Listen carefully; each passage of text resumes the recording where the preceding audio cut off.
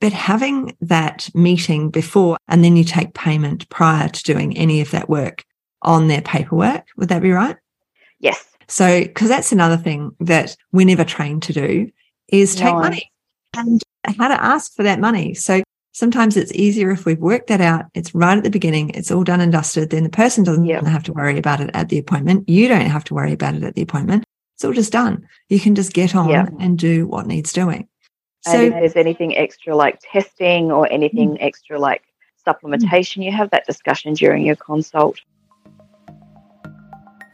Mentoring with Geraldine is a bite-sized practitioner podcast for naturopaths, nutritionists, herbalists and practitioners, responding directly to the needs of a practicing natural therapist. With interviews, herbal discussions, something business, something clinical, you'll get the variety you need to enjoy and stay motivated in practice.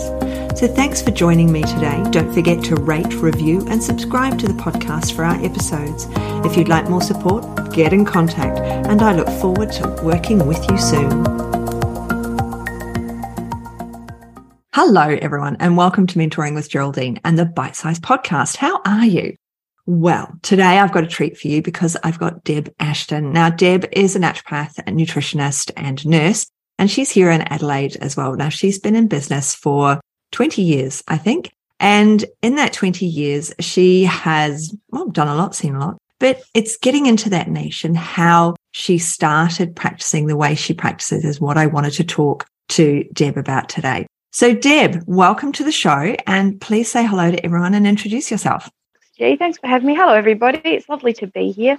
I've been practicing many years, I think in total 28 years, including my nursing. And I've focused on autoimmunity and inflammation, mostly because that was my own issues. And I think, as with many practitioners, we have a fascination with a particular area of health or our own health. For myself, it was because I couldn't find answers to my questions. And I think I hear this a lot from other practitioners, is that nobody could give them answers and they felt like they were hypochondriacs, they felt like they couldn't function and nobody had any answers. And when I started looking into natural medicine and first-line medicine rather than tertiary medicine, getting into the primary healthcare and prevention, etc., it's the old adage, when you're in medicine, in tertiary medicine, people fall into the river and you spend your time trying to fish them out. And we stand up the head of the river trying to stop people from falling in the first place. We're always like the end of the line, aren't we? And if only people had come to us somewhere of the line, it's so much easier. But because we're end of the line, how did you find that you started to niche into the area? I mean, you do genetic testing and you do quite a lot of comprehensive testing for your clients. So how did you find that that's where you segued to? What was the motivator to do like genetics and things? I think the main motivation for doing the testing was that people wanted concrete answers. And sadly, when it comes to consulting alone, there is a lot of test and retest of process. Let's try this trial and error. So when we're looking at food sensitivities, before the testing came out, people would have to come to see us weekly, fill in all the sheets and sit down with us and consult with us so that we could try and find out what was going on. And when genetic testing came about, it really gives people the underlying keys as to how their body is going to work, particularly when it comes to inflammation, metabolism, how the body processes energy and how to get the most out of the body, particularly with cardiac. And I think people really want those answers. They want to find out what's really going on for them. So the genetic testing is actually quite difficult, like getting through all of the minutiae of the information. It takes a long time to go through the information and put it into context for your patient. And that's the value that a practitioner has in this. I mean, people can go and get testing from anywhere, but they don't have somebody who can sit down and go through that information that says, okay, you've got this group of genes and this is what it means. And being able to provide that service for my patients allows them to understand that when you have a genetic influence, you treat things differently than if it's just a metabolic issue. So if it's metabolic, you correct the behavior and it should go away. Whereas when it's genetic, you can correct the behavior. You can't correct that you've inherited that gene, but because, as you know, we're talking about epigenetics, these are the genes that you can switch on and off through lifestyle. So how did you said that you were seeing your clients. How did you niche with, because I know you don't see children, how did you choose the type of person, the niche that you wanted to be in? You chose genetics. I mean, really, we can see anyone doing genetics. So how did you decide this is my group of people, and who is that group of people? Again, that's generally because of my own experience, and that's what I've done the most research with when it comes to autoimmunity and inflammation, subclinical inflammation. These are the people who don't have any answers in medicine. And when you and I started practice, G, there was no such thing as chronic fatigue or fibromyalgia.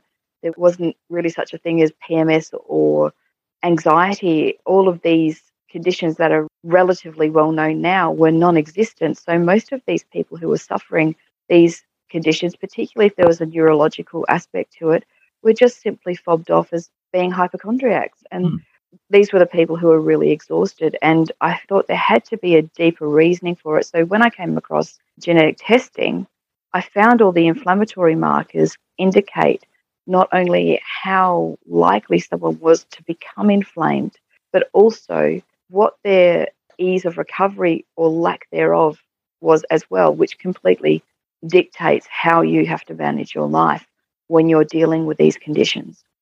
So who is your ideal client? Because we do ask, that's part of running a business, isn't it? And your advertising and everything else is finding your ideal client. So how would you describe your ideal client? My ideal client is 80% of the time female, usually anywhere between 25 and 65, which I know is a large range, but generally they tend to be late 30s, early 40s, whether or not they've got children. They're usually professional, they're usually financially fairly independent, or they have a partner that is incredibly supportive, and they can afford what I do, because what I do is not cheap, sadly. Genetic testing. Genetic testing, and they have some kind of inflammatory condition that they've already tried everything else for, and they can't get the answers that they're looking for. Usually they don't know that they've got fibromyalgia or chronic fatigue. They're not aware of an inflammatory condition. They just know that they're really tired all the time, or they just know that they had glandular fever, they had Ross River fever, they've had some kind of big flu that they've never recovered from. In the current climate, there are also people who, they're calling it long COVID now, but the inflammation post-virus, any post-viral issue, but also autoimmune issues such as multiple sclerosis, rheumatoid arthritis, those things that require intensive medical and quite intense medicines. And their system actually needs the support of nutrition and the support of herbs to make medicines more effective and to help them decrease inflammation through their own actions rather than just relying on the medication. So when you see a client, because people always wonder how other people do it, right? It's like, what do they do in their clinic? How do they do it? What is your system for seeing a client? So they find you and they find it, and they usually get recommended to me, And so what is the system that they follow to become your patient? And then how often do you see them? Usually when someone's recommended to me, I do what we call a discovery call. So I'll sit down with them for 15 minutes, and I don't charge for that because I want to see if we're going to be a really good fit. I think it's really easy to fall into the fear idea that we need to make money, we need to help people, and we need to help everybody who comes across our path. And even if they're a real challenge, we must help them. And I think it's really important to be discerning about who you take on, because the energy that we put into our patients is a lot. We need to look after our energy, because if we burn out, then we can't help anybody. So I think the discovery call is really important to see, one, how dedicated somebody is, two, whether or not they're going to follow through, three, whether or not you think as a personality, whether or not you think that's going to gel as well.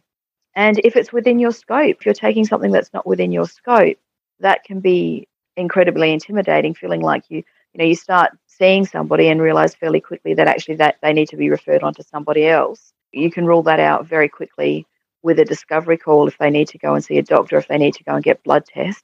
I think that's important. And then after that, once somebody's agreed and booked in, I actually send out all of my assessments online. And I treat completely online now. It's been a year now, treated completely online.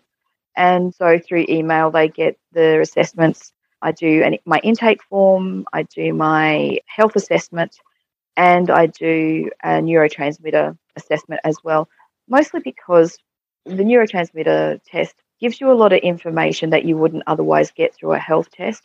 And for those people who think that their digestions are normal or believe that they don't have any digestive issues, so if they think that their absorption, etc., is fine, if they don't know what normal is or what healthy is as far as digestion is concerned, because much of the neurotransmitters are made in the gut, if they have significant deficiencies in the neurotransmitters, I know their gut's not functioning properly, and also that they need support with their mental health, which is a lovely way to bring in that holism and starting asking those questions about their mental health as well. And I receive those before we start our first consult, and that allows me some time to actually go through that information, and then I can ask them specific questions about what their concerns are and structure some kind of timeline or pathway about how their treatment and their prognosis is probably going to go.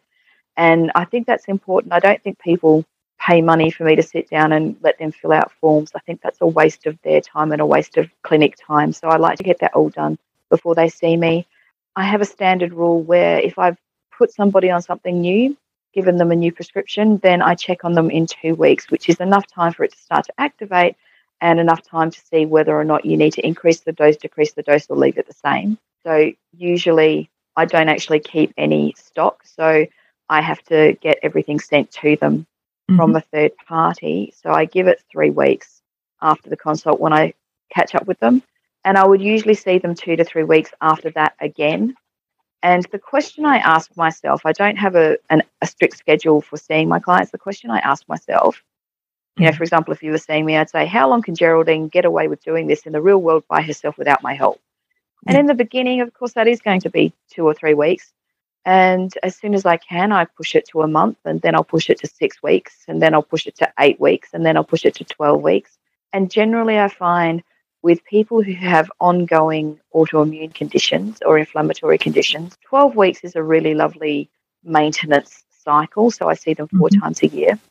If somebody doesn't have those requirements, then I try to get them down to twice a year. So, the same amount of time it would take you to go get your teeth checked at the dentist if they're doing well. But generally, within 12 weeks, something has happened. Someone's fallen off the wagon. Something doesn't go right. So at that 12-week mark, when you do that reassessment, it allows you to get them back on track, pick them up, but hopefully also by the time you get to that regular 12-week reassessment, they're really handling their own stuff. They're really on top of it. And unless something happens, you really don't need to see them. And the reason it's so important to do things that way is because you can't keep seeing everybody every 2 weeks. There's not enough room in your book.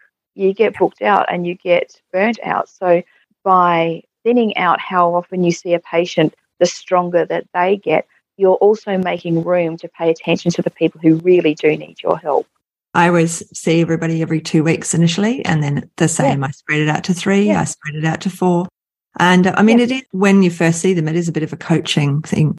You can't just go to netball once and be an amazing netballer. You have to turn up and do the work, and you need the support of someone to help change things and help you to switch things. But then as you get better along the road, you're going to want to not see them as much, and they're going to want to not see you as much. But they still need that little bit of support. And so the slow spreading of when you see them, so that they've got that opportunity to ask those questions, to have that new cold that's come in that needs a bit of a YEP formula or whatever it is to overcome and get back on whatever they're doing. Exactly. So sometimes, and it means that there is enough room in your diary for them to book in that extra one because they have got sick, something has changed, and get the support that they need. But what's really good about making sure that they understand that we're going to see them on a regular basis, and it's part of how you do things, is you get to know those people over a long period of time. Exactly. I've got clients from when I first started.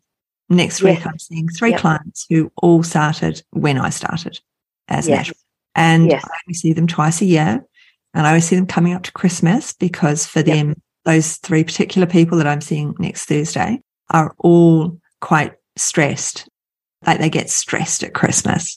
So there's always an appointment just before Christmas, and it's just works perfectly. Yes, and I find for Christmas to me, because I take usually from the middle of December off to the middle of January because nobody wants to see me for Christmas for some reason. That's my quiet time.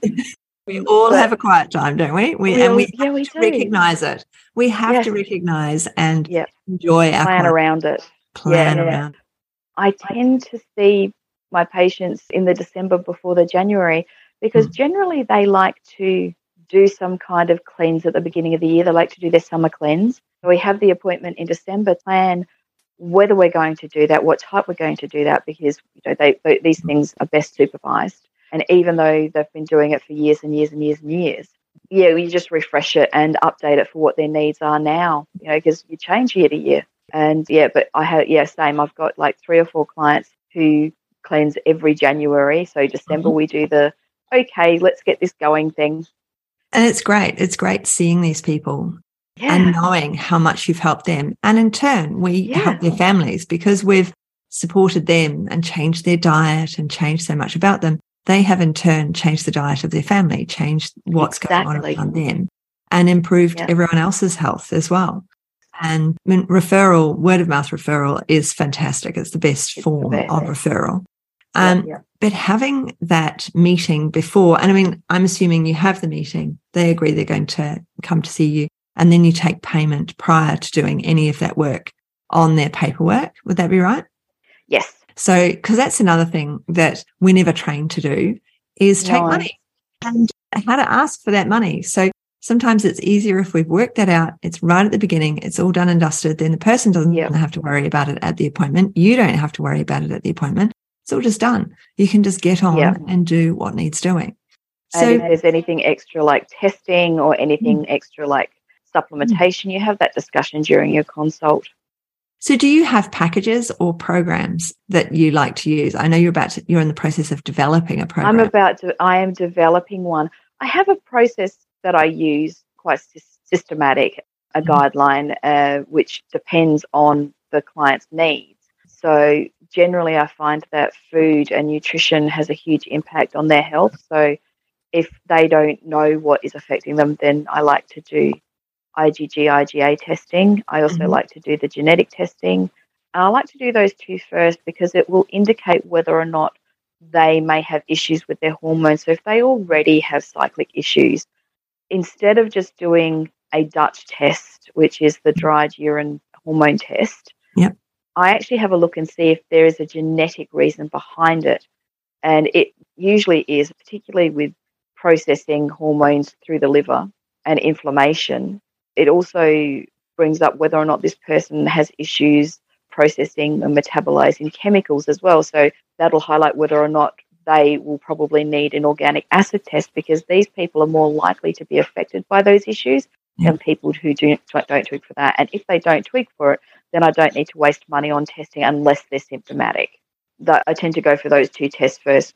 And my process is generally to support the digestion and to support the mitochondrial energy.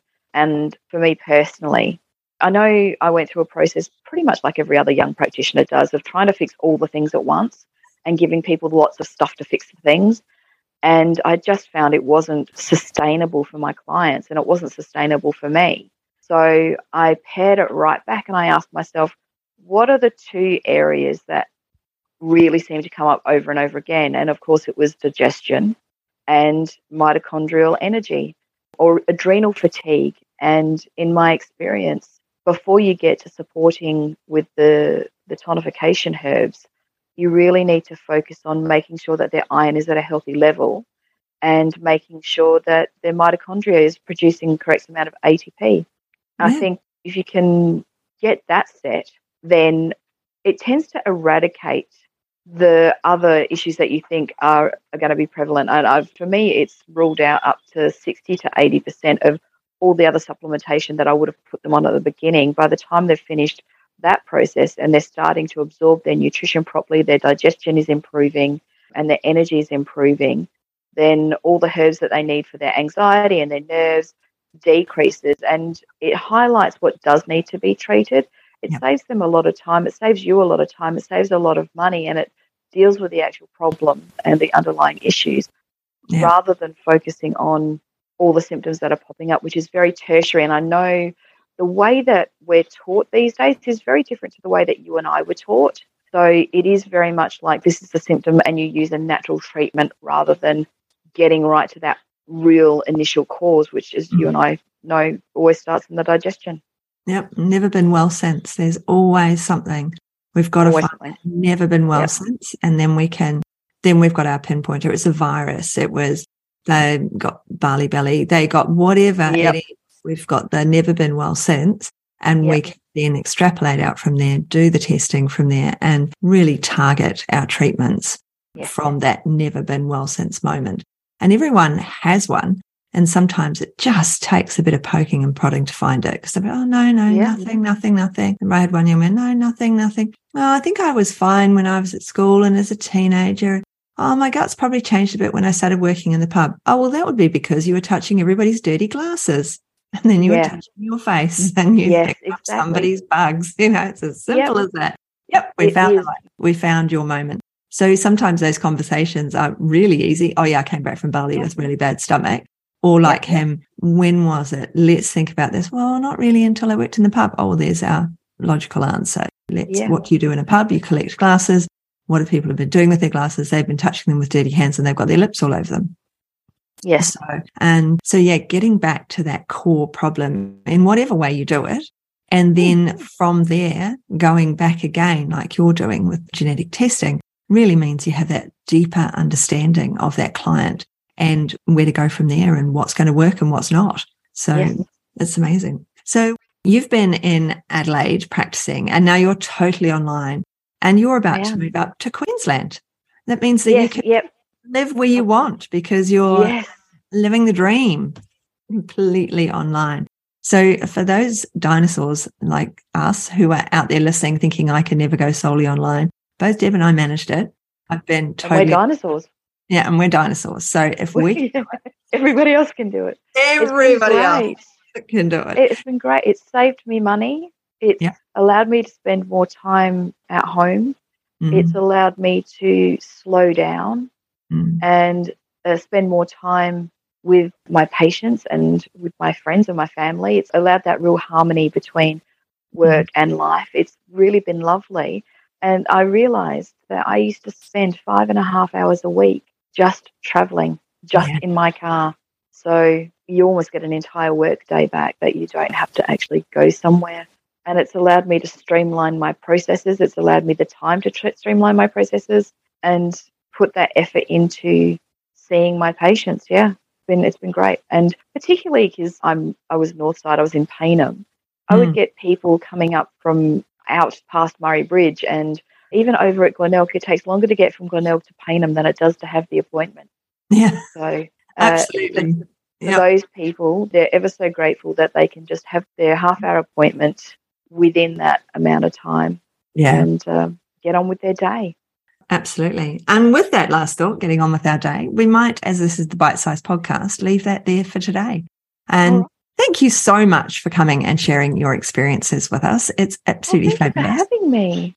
And good luck in Queensland and carrying on online. And maybe we'll have you back with all your changes for next Christmas's episodes. So I would love that.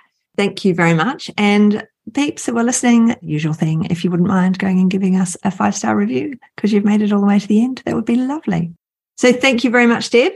And thank you, listeners. Cheers. Bye. Thanks so much for joining me today. Don't forget to rate, review, and subscribe to the podcast for the weekly episodes. If you'd like even more support and learning, then the Academy is for you. Here you'll find part 2 of the herbal discussions, more clinical learning, and case studies to support your clients in practice. Bye for now.